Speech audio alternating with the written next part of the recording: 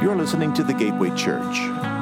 For more information, please go online to thegatewaychurch.com. So what we just participated in is a part of this ancient rhythm. You see, the community from which these scriptures come would be a part of a predominantly oral community, and that's to say this is an oral tradition. So these stories would have been told by word of mouth. People would have memorized these texts, and communities would have stood in honor of God's word coming to them, and they would have received them. And so what a beautiful picture it is like as we awkwardly stand receiving the word, we are actually entering into the rhythms of people of millennia past. And of these people, we actually have more than just what we see in the New Testament. We have the roots of the New Testament that stretch all the way back to page 1 of the Bible. And we're going to reach back into the Old Testament this morning as we make our way to Jesus. So if you would you open up your Bibles to Leviticus chapter 13? You heard me correctly. Trust me, we will get to Jesus of Nazareth and the gospel according to Mark. But as you flip and tap your way on over to Leviticus, which that's where most of our Bible reading plans go to die. It's the third book into your scriptures. You see, my hope is this morning that as we make these few stops in the Hebrew Bible, is that we would see that Jesus is the one redefining the terms of who and how we enter into God's presence. That Jesus is the one redefining the terms. And so I'm going to read the passage in Leviticus 13, and I'm going to pray, and then we're going to get after this because we have quite a bit of ground to cover. Leviticus chapter 13, starting in verse 45.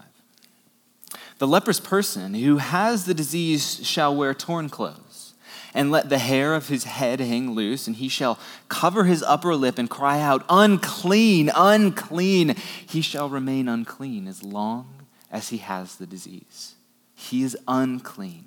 He shall live alone. His dwelling shall be outside the camp.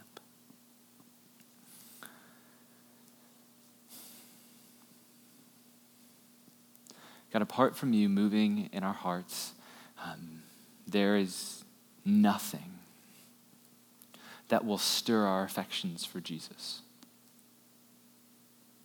So we ask that you who are able, that you would make us into the people whom you desire. That is, people who are alive to God in Christ and filled with your Spirit. So we just pray, Lord Jesus, that you would be clear, that your name would be exalted, that your name would be shared amongst the congregation of your people, and that we, your people, would praise your name amidst all of our circumstances. Spirit, would you move through me and the power of your word to lead this church to Jesus? It's in your strong and saving name, Jesus, that we come and we ask for you to lead us this morning. Amen. So if you're new to the library of scriptures, what we just read is this 3 millennia old text. It comes from these people called the Israelites, or the Hebrew people. And this is this ancient nomadic tribe. And at this time, they're wandering around the deserts in what is now known as modern-day Saudi Arabia. And at this time, they are these people who have been led out of slavery by God. And yet they are also trying to know what it is to be with God. And more specifically, this text here in Leviticus 13, it's this priestly tech manual. So this text is nested within this priestly tech manual, and this priestly tech manual, which is Leviticus, is nested within the Torah, or what we would understand as the first 5 books of the Bible. And while these stories are foundational stories for the people of Israel, it's how they found their rootedness in the world. It's how they made their identity known. More often than not, what we see in the late modern West here in 2020, what we often see is a bunch of loosely connected poems and stories that are telling people what to do and what not to do. And so when we come to a text like Leviticus, it can feel quite odd to us. And we are partially right. The Torah is interested in God's people living under his covenant. It is interested in them living these morally upright lives, and it is composed of various genres. So there's narrative and there's prose and there's poetry, but we would be wrong to think that these foundational stories are just a bunch of loosely connected stories, loosely connected moral teachings. Because even in Leviticus, we see that there's a great measure of intentionality. There's this symmetry in the book, and it looks something like this. You see, when you come to the book of Leviticus, there's this crescendo moment at the center of the book. And it's in chapters 16 and 17. So it's not this list of do's and don'ts. Rather, it's this beautiful reality of what it looks like to come into God's presence, to be covered by him, to be covering over of your sins and the sins of his people so that they may enter into his presence.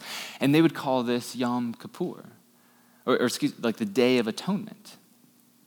And so at this moment, our little text sits just left of center in the crescendo of what it is to be covered by God's forgiveness. And so these are not just foundational stories for the people of Israel.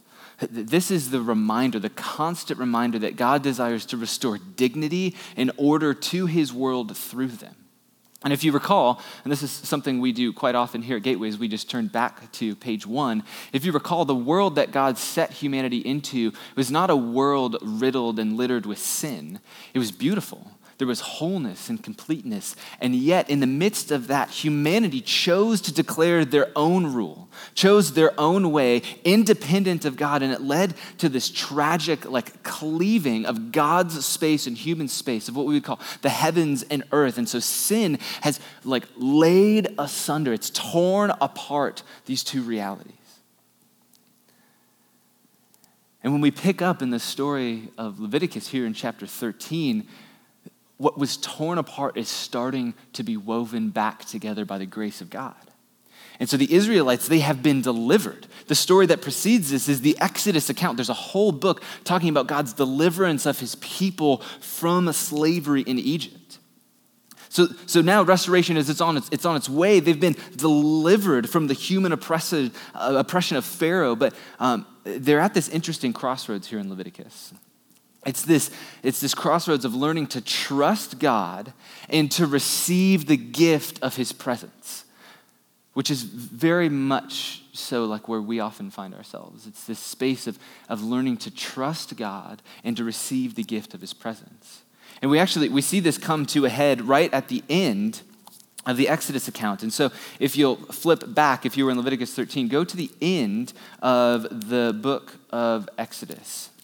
This is Exodus chapter 40. And this is what we read in verse 33. It says, Moses finished the work. And just stop right there. What is the work?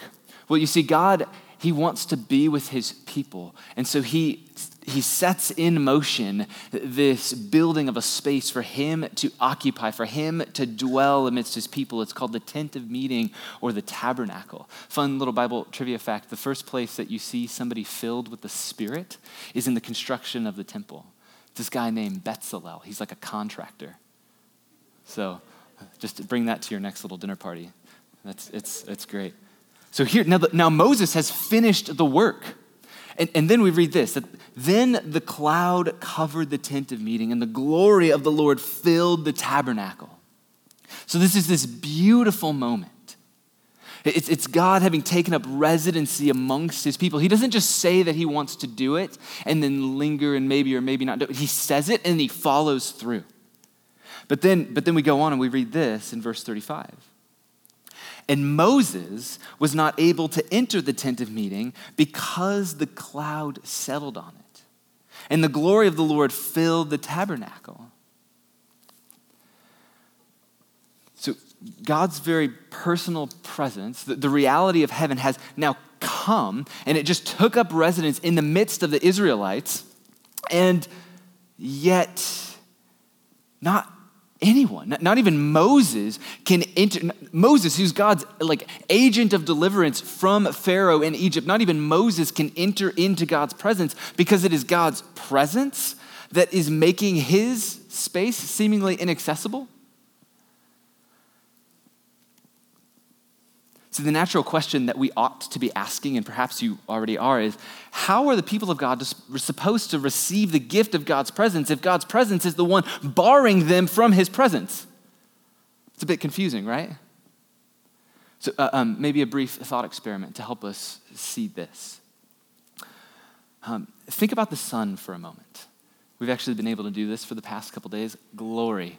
I went outside yesterday, short sleeve shirt. Come on, y'all. So think about the sun for a moment. On a clear summer day, if you go outside as you ought, what happens if you stand in the rays of the sun? What happens? Yeah, if you're like Dan and me, we got this lily white skin, like you will get burned. Inevitably, it will happen. Now, let me just ask, is the sun good? Yes. The sun is good. It's a gift. It's a part of God's common grace. It's like our global welfare is contingent upon the sun doing what the sun does. But if you get too close, what will happen? It'll burn you. If you get closer still and you don't come with appropriate measures, it will utterly consume you. If we were to use biblical language that we actually find in the book of Leviticus to describe what's happening here with the sun, we would call the sun holy. See, there's a reason that Moses stands outside the tent and he's unable to enter. It's because God's goodness, God's holiness is such that if you don't come correct, like that is aware of the reality of the sun, it can and will consume you. And now Yahweh, which is like the covenant name of God, anytime you see the capital L-O-R-D in your Old Testament, that's the English translation telling you this is the personal name of God. It's this language of intimacy. So Yahweh, the creator God, he's not aloof. He's not far off and distant. He knows who he is. And the end of Exodus is not the tale of some pernicious God who's like some scheming kid on a schoolyard, like, ha, you can't get me. Like that's not the case at all. And we know this because if you turn the page, or if your framing is the same as my Bible, you just look to the next page, we actually read this in Leviticus 1:1. We see the Lord called Moses and spoke to him from the tent of meeting. See, this is the creator God himself calling out to his people because he is eager to make a way for his beloved to behold his goodness and to live into his presence. This is what the book of Leviticus is all about. See, Leviticus is like this giant DTR. It's like this define the relationship. What is it to come correct to God? Where do we stand with one another? And God is calling out from his presence and he is making a way. He's setting the terms of what it is for his people to enter into his presence. And yet you may feel this tension bubbling up. Because as beautiful as that sounds, the claim itself can feel a bit at odds with that first text we read over in Leviticus 13. Where we read this, that this leprous person who has the disease, they shall wear torn clothes. They shall let the hair of their head hang loose. They shall cover their upper lip, crying out, unclean, unclean. Little commentary of the time, they would say that this person could not go within 50 feet of another Jewish citizen. And if they did, they would have to yell out, unclean, unclean, wherever they went. So they live alone, making their dwelling outside the camp. That feels a bit at odds with the God who is trying to draw his people near. And yet what's like pregnant in texts like Leviticus 13, it's this raw tension between God's holiness and a people intentionally and unintentionally marked by sin and death. And now this doesn't alleviate the tension, but notice this. Notice this here in this verse. He shall remain unclean as long as he has the disease. So is this permanent? No, but you see, for the Israelites, the whole of life, That's like the clothes you wear, the food you eat, how you eat your food, like your care of the earth, your care of the refugee among you. All of life either orients you toward God or away from God, either toward life or toward death. And Leviticus 13 is helping us to see that this is the distinction, that disease is a mark of death and decay, but it's not the end. So the rest of chapters 13 and 14 in Leviticus, they present the means of being cleansed. It's this series of washings and everything because it's about entering back into God's presence. It's almost like this is how you apply the sunscreen. See, because death is not the end in God's presence. This is what the book of Leviticus is all about. And what's beautiful here is that in the face of death, God is making a way forward to life. But part of that tension is that it comes on his terms. And so if the washing and the waiting, if those means of being cleansed, if they didn't take, that is, if the disease persists, like there's still these boils, but leprosy is this disease that would disfigure you. There would be these boils that would pus and leak from your face. Your hands would often, you just couldn't feel anything, and so you would put your hand in a fire, you couldn't feel it, so you'd start to lose fingers, limbs, gangrene would set in, it would eventually be this death certificate. And so if the washing didn't take, then the uncleanness would persist. And if the uncleanness persists, then so too the isolation. That is, no physical touch, no warm embrace, like no shared meals, no common worship. You were utterly isolated outside the camp. And let me just be abundantly clear. Cleanliness is not an issue of sin. So this is not a sin issue. This is an access issue. It's an issue of being able to enter into God's presence because he's holy. And so he says to come to me. I want you to recognize that there is a cost for coming to me. And it's a cleansing. I want you to come here. This is the tension of this. And so when we read in Mark chapter 1 and verse 40 that a leper came to him, that is Jesus, imploring him and kneeling, said to him, "If you will, you can make me clean." We are immediately thrust by Mark into the desperate pleas of an isolated man. This is a man who's been cut off from family, from relationship, from common worship, from his people. There's this, when babies are, when they're born and they don't receive physical touch, there's this designation, it's called failure to thrive. And there's been these CAT scans that have gone on about these young humans, these beautiful little humans who have not received physical contact, and there's like pockets, like holes in their brain, like just dark spots where they've not developed. So central is this physical touch to the human reality, to the human experience, and this man has been utterly isolated, and yet right here he comes to Jesus, and what does Jesus say? Look in verse 41. He says, "I will be clean. If you will, you can make me clean. I will be clean." And we'll come back to that in a moment. But first, this question. What was it that gave this man the confidence to disregard the teachings of the Torah, to disregard his heritage? Like, this act could have got him killed. Could have been stoned for coming and pleading before a rabbi. So what was it that gave him the confidence to disregard all of that and approach Jesus? Well, for that, turn with me to the beginning of our teaching text, Mark chapter 1, starting in verse 21. And this is what we read. "And they went into Capernaum, and immediately on the Sabbath, he entered the synagogue and was teaching." And stop right there in verse 21. Now, I want you to, if you're a note taker, take stock of these four words. Capernaum, Sabbath, synagogue, and teaching. Capernaum, Sabbath, synagogue, and teaching. Because with these 4 words, he's going to begin to build out how Jesus is the one redefining the terms of who and how we enter into God's presence. And in this story, it all starts in Capernaum.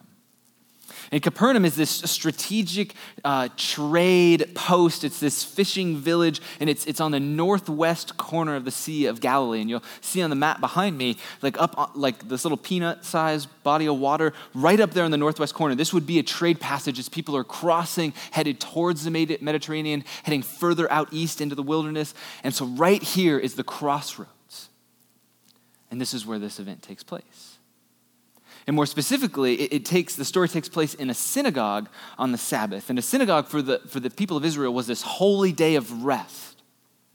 And throughout the week, like we learned last week, children would come into the synagogue. They would learn the Torah. They would be taught in the ways of God. And then on the Sabbath, all of the community, all the people from the village would come together for this Sabbath gathering.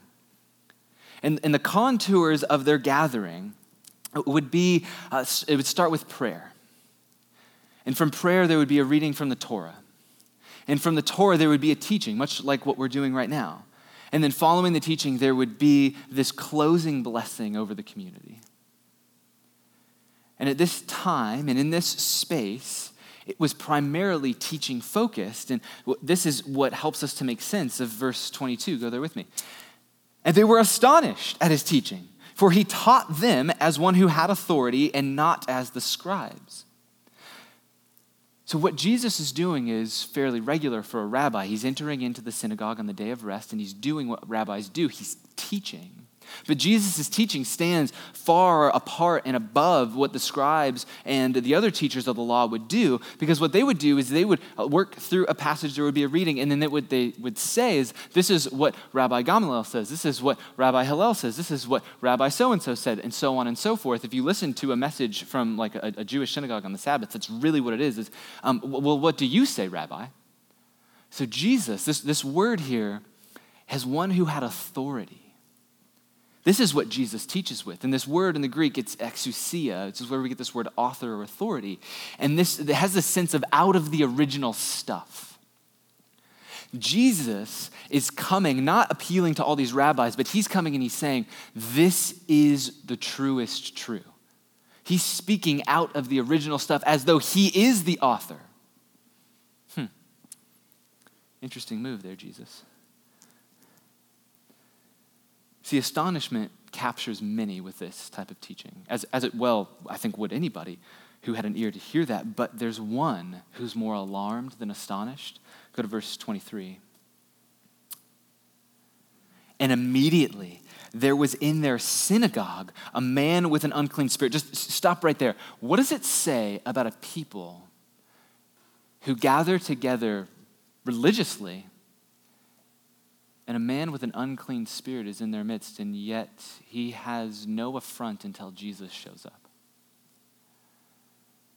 So I think sometimes we can get so caught into the rhythms of what we do, so we show up because we have maybe a sense of obligation to come, or we have a feeling of guilt. And so maybe if we come from a Catholic tradition, there's this idea of penance, and so we're moving into spaces like this.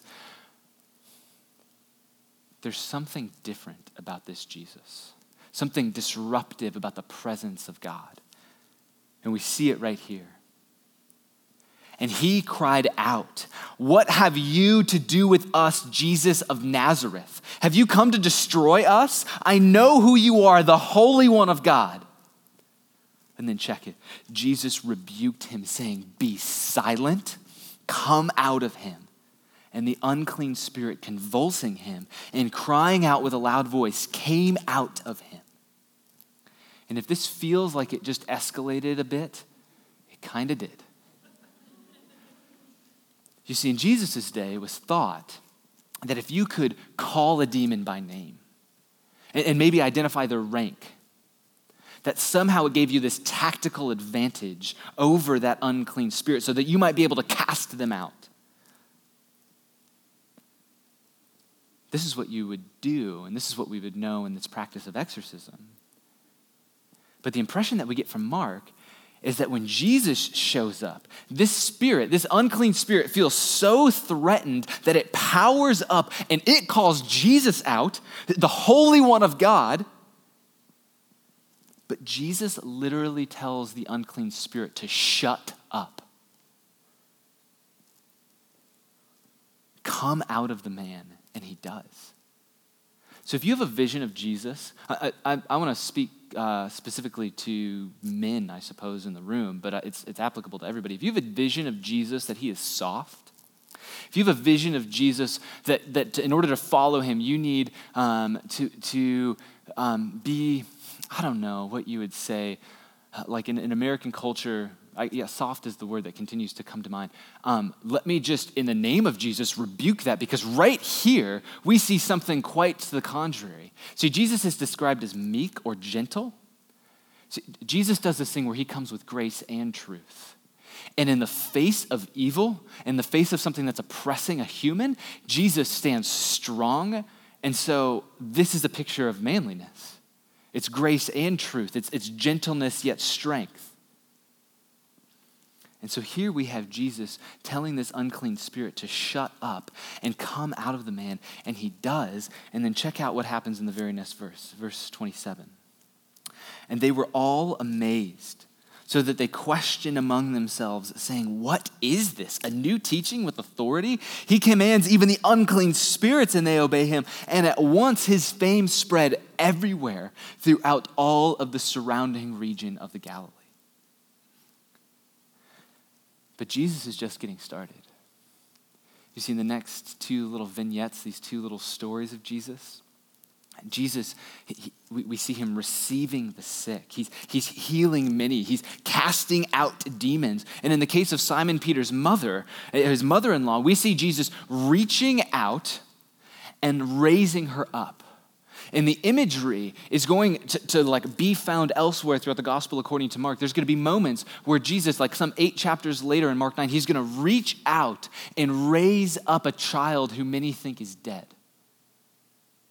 See, Mark is helping to build an imprint of what it looks like when God's power shows up. It means that Jesus receives those who are hurting, those who are broken, those who are sick, and he moves towards them. He reaches out to them, and in this case, he raises up Simon Peter's mother-in-law.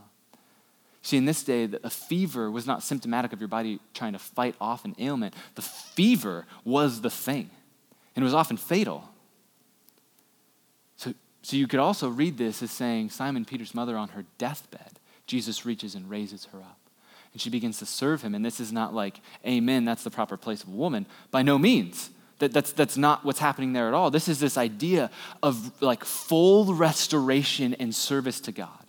It's this idea of reorientation towards the way of Jesus. And it's always compelling to me that the women in the scriptures are the ones who do this. They do it promptly and they do it faithfully.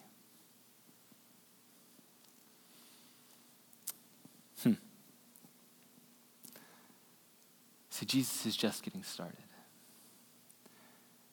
But we also have to take account that Jesus never reaches out without reaching up. And so in verse 35, this is what we read. And rising very early in the morning, while it was still dark, he departed and went out to a desolate place, and there he prayed. You see, I don't want to pretend that I understand like the stress or the strain of your day-to-day, like what kind of practices you're trying to get to on time and make a meal or attend a meeting or do. I don't want to pretend that I know it. I know that our lives are full. But whatever your craziness looks like, whatever that feels like, and you know what it is far better than I do, can we just admit that it does not hold a flame to a day in the life of Jesus? Let's just do a little recap here if you're thinking, yeah, it does. Teaching with authority, out of the original stuff. Confronting an unclean spirit, telling him to shut up and seeing a man be convulsed by that unclean spirit. And then raising some people on the brink of death and helping them live into the full service of God. Then more healing of the sick, more binding up of the broken, more casting out of the demons, more casting out of the unclean spirits, and then, by the way, all under the pursuit of a whole town knocking on your door. This is the day in the life of Jesus. And so as the as like the intensity increases, Jesus steps back. And what's curious to me is just as soon as Jesus is blowing up, like he's trending on Twitter, he's gone viral, whatever you want to say, Jesus is the known entity in the region, which is not a bad thing, is it?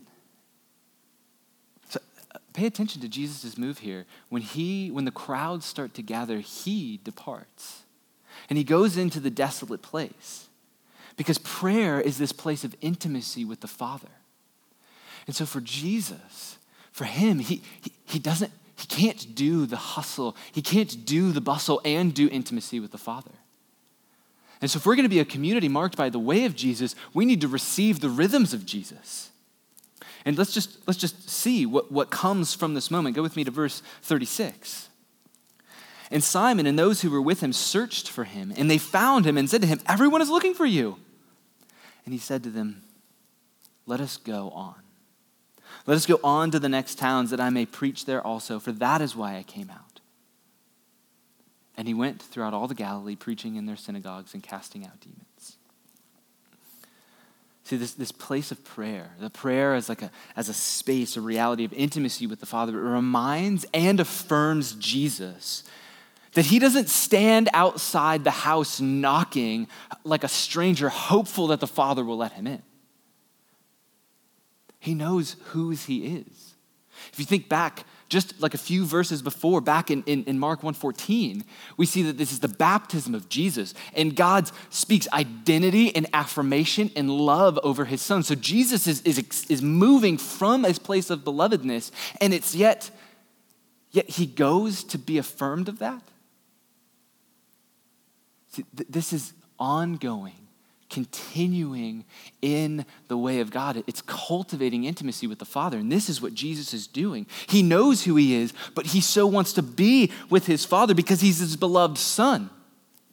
So it's not as though he stands on the threshold of the kingdom of God wondering, Lord, like, what do you want me to do? What should I do? Should I just make it up? No, it's Jesus knows precisely who he is and precisely what he's called to. So he knows that he needs to go to the next towns because he's going to preach there also, because it's why he came out. He came out to proclaim the liberating power of the good news of himself. This is why he came out, that the kingdom of God is at hand. And if I can, I just want to lean in here a little bit and just like a quick pastoral word. Some of us have been for the past month, 2 months now, been lingering on a decision. And that decision is coming to a head this week. And yet not once have we made time to actually appeal to the Father, to seek direction from him. There's been now for the past season, maybe the past few years, we have been plagued by sickness, and just like life has just been I don't even know how to describe it. Like, it's as though all of your bones ache and your skin burns and you have like pain from the tip of your hair to the bottom of your feet, and you just don't know what to do with yourself. And you are so tired. You are fed up of praying because you are praying and it feels like you're saying nothing to no one in no time. See, I come from a church tradition that laughed at the idea of God speaking to us today. And some of you come from a church tradition that used the quote-unquote God says as a means to control, manipulate, and in some cases abuse people. So we all have stuff that we come to this idea of intimacy with the Father with. We all have baggage that we come there with. But let me just remind all of us, myself included, that we are not following a tradition. We are following Jesus. We are not following the traditions of man. We are following the God-man, Jesus of Nazareth. He is who we are following after. And so we look at his rhythms and we want to receive his rhythms, because if he is what God's presence looks like breaking out into the world, my goodness, we want to be there. And so Jesus draws away from the hustle to be alone, uninterrupted with the Father. And I submit to you, like I don't have this figured out. We are all learning here together. But practically, let me just, if you're like, okay, that sounds great, but tomorrow morning nothing's actually going to happen. So let me just give you a couple of practical steps. Find a quiet space. I'm not kidding. If it is a closet, I have a small human at home who's up quite early, so I have to beat him up. Not beat him up, but I have to rise before he rises. Ha. So could we just resolve it in our hearts right now? If you feel something stirring in your gut, in your spirit, please do not do something about that. Because you know what's happening? Every time that little thing happens, however you want to describe it, it's the Lord, it's the Spirit, it's the stirring, it's the still small voice. However you want to describe it, every time you hear it, you sense it, you feel it, and you do nothing, you are callousing yourself to the voice of God. You are callousing yourself to the way of God. And then you start asking, well, where is he? Why don't I hear, what's going on?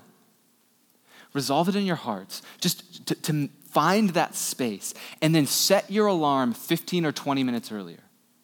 This sounds like death. It will feel like it. Here's the kicker. Get out of bed. For the longest time, I thought, I'll pray my morning prayers in bed. And I think I get my Father, and then I'm just I'm out. So get out of bed. Put your phone on airplane mode, set a timer, and then pour your heart out to God in prayer. And you say, well, Kyle, I actually don't know what to say. I'm not what you would call an intercessor or a prayer. I don't know what to do. This is the best place to start.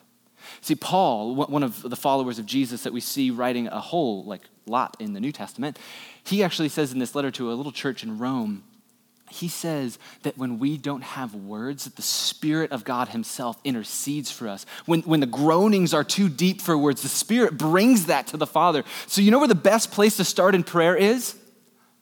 I don't know what to say. And then you sit. And if you need to weep, then you weep. If you need to fidget for 15 minutes, God honors your fidgeting. Please don't not respond. If this is stirring in you, tomorrow is the day. Today is the day to resolve it in your heart that you would begin to build these rhythms into your life. Last week I said we need to stop trying to follow Jesus and we need to start training to follow Jesus. This is what I mean. And I get it. The busier that we get, the busier I get, the harder it is to guard this time. But it's fascinating. You can actually map. You can chart the moments in Jesus' life through the gospel accounts where the more that the notoriety increased, the more that the intensity of the ministry increased, the more he drew away to be with the Father. And then after those moments, it's like the feeding of the 5,000s, the raising of the dead. And I think that as a people who are addicted to busyness, who are addicted to work, who are addicted to technology, who strive for the praise of man, that the time is ripe for us, Gateway. The time is ripe for us to pursue the presence of God in the name of Jesus, to know why it is that God has called us out. And just to be very candid about this, the trajectory of trust in Jesus, the trajectory of eternity, which is the restoration of all things. It's God's space completely consuming earth, our space. It's the heaven and the earth reunited.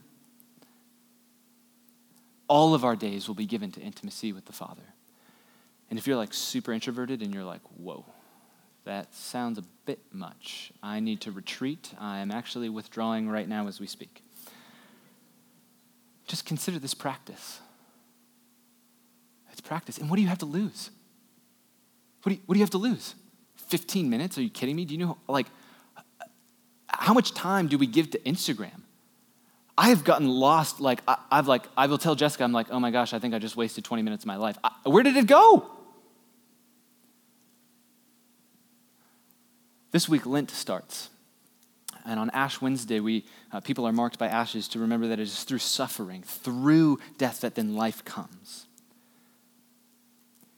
And so you say you don't know where to park. You don't have the morning. So every Thursday of Lent at our offices in Gravitate downtown from 11:30 to 12:30, we're going to just do this time of praying and fasting. So we're going to be praying for renewal in our city. We're going to be praying for the churches of this city. And we are going to essentially say no to food in that space. And I know that this is like if you are unable to do that, consider fasting something else other than food.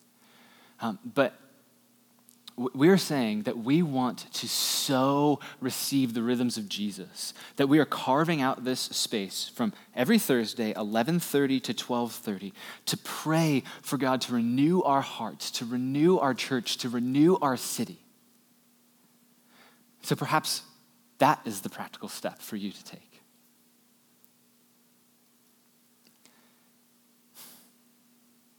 You see, the scriptures say that for those who trust Jesus, that he truly is the good news.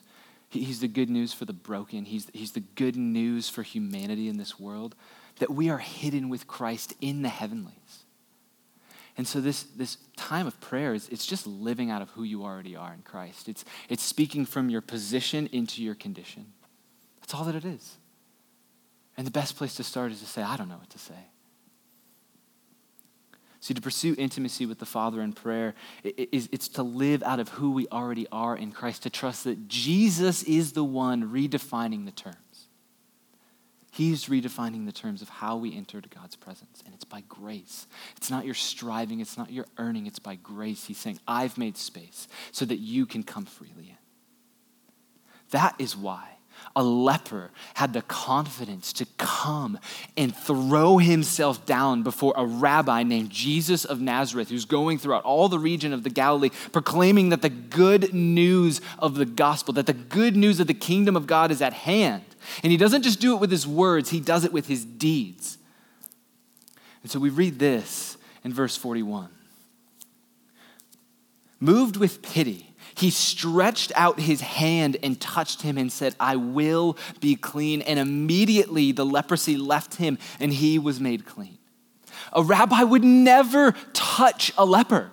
It would be unheard of, unprecedented for this to happen. For starters, they thought it was a contagious disease. So forgive me if this is too much, but this would be the same as knowingly sharing a needle with an AIDS victim. This is the level of severity with which Jesus moves towards this man. It was shocking. It's unheard of. And to boot, the teachers of the law, the teachers of the Torah, they said if anybody touched someone with leprosy, they themselves became unclean. But is Jesus unclean? Is Jesus unclean? Is Jesus unclean? No. No. Jesus touched the man, and the man became clean. Do you see it? See, wherever Jesus goes, the presence of God goes there too. The man became clean. And if you've ever wondered, what does Jesus think about those who are on the margins of society? What does Jesus think about those who've been passed over and cast out by the religious elite? What does Jesus think about those who have been abused? Look no further. See, in Jesus' outstretched arm, we find the healing of God's presence set loose in the world. The unclean is made clean. And in God's presence, the leper is made healthy and whole and new. And back in Leviticus 1, it's God that calls out from the tent of meeting to draw his people in. But in Jesus, God's presence is set on the loose.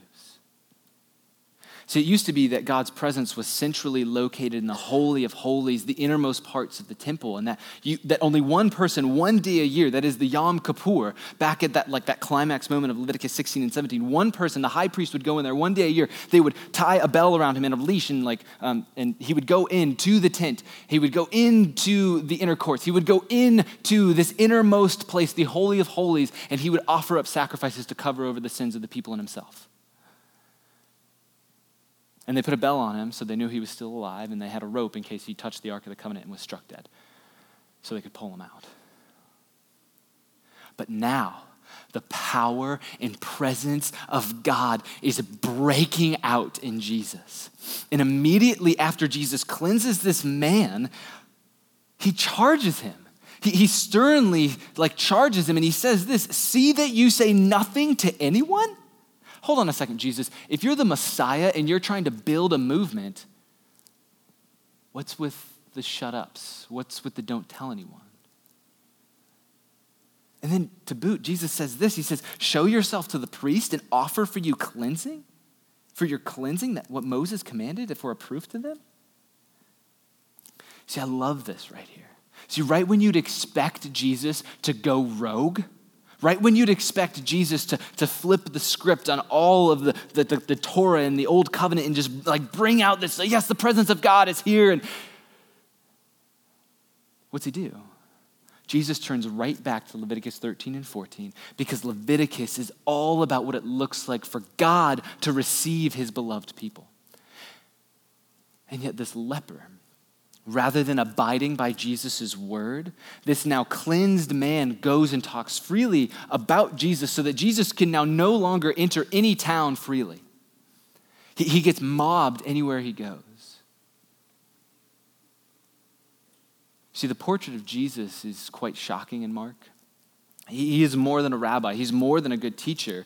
He extends grace to the outcast and to the unclean, and he never neglects the law.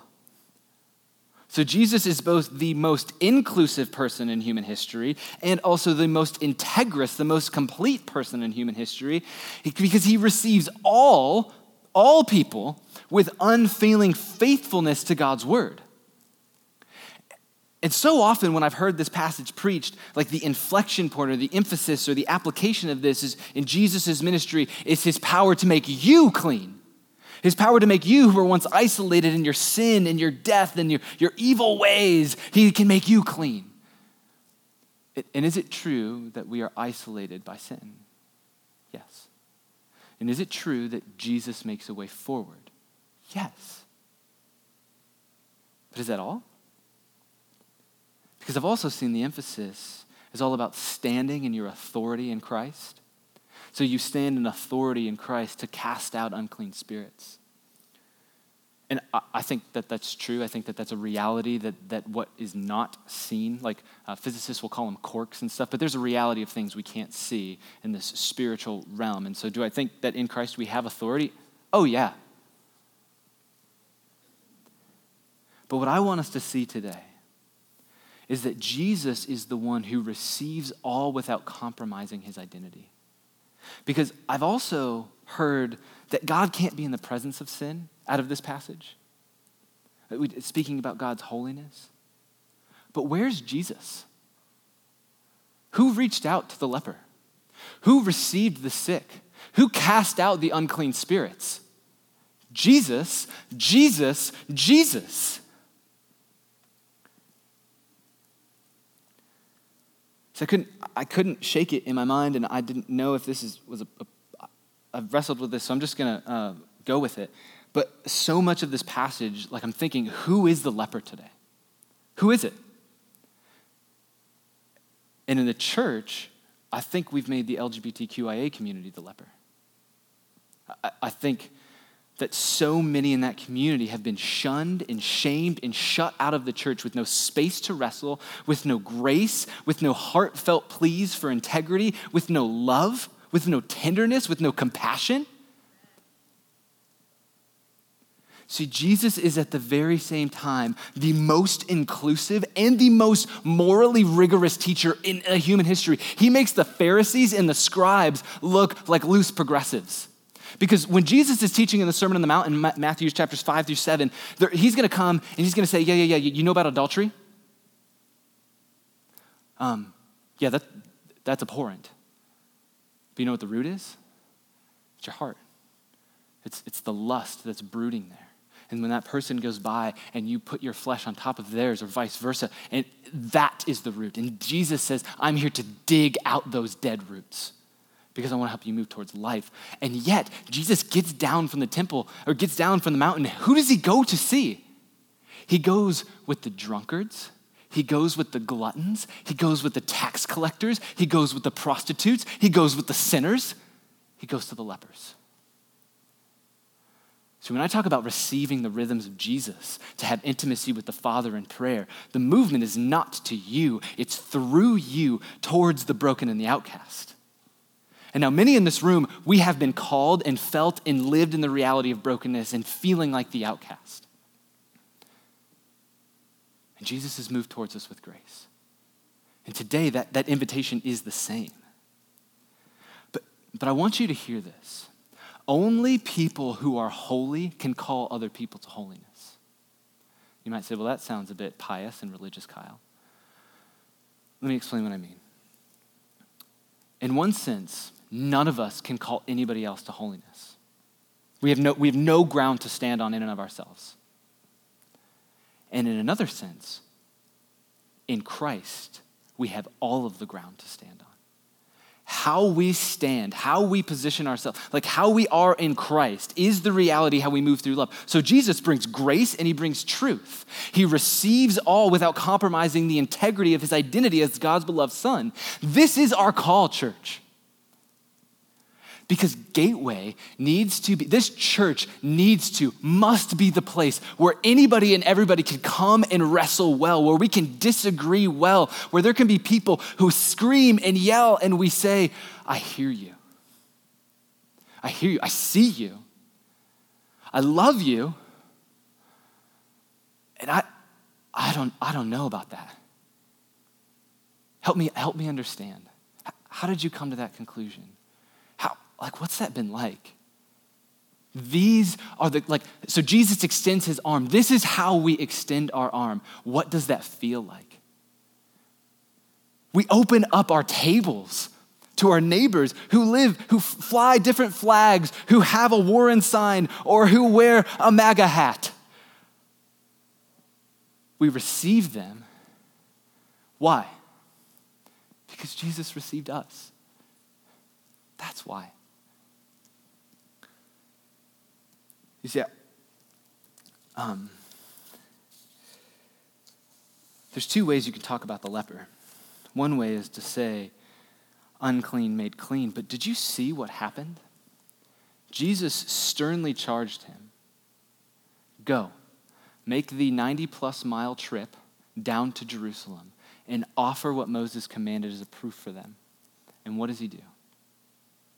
He dips, and he starts talking about Jesus. So, the leper wants the gifts of Jesus without the obedience to Jesus. This is the tension. This is the tension. Will we be a people who just want the presence of God without obedience? Welcome to church, y'all. The reality is that we will fail so much, and yet failure is a beautiful teacher. And so I want to learn from how Jesus has restored you, and I want you to learn from how Jesus has restored me. And I know it's risky. Sometimes there's no words. But in just a moment, we're about to take the bread and the cup. You see, only someone who is holy can call someone else to be holy. Jesus, who knew no sin, became sin so that we might become the righteousness of God. Jesus is like the sun coming to us, and yet we don't get burned because he's cleansing us.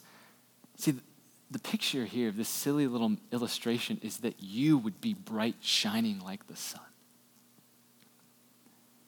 And I think that shines the brightest when those who have received grace extend grace. That is what this is.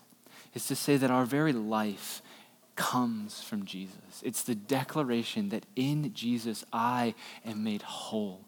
And it's a reminder that is the truest of truths.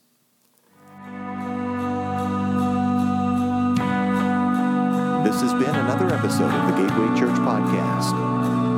Thanks for listening, and we'll see you next week.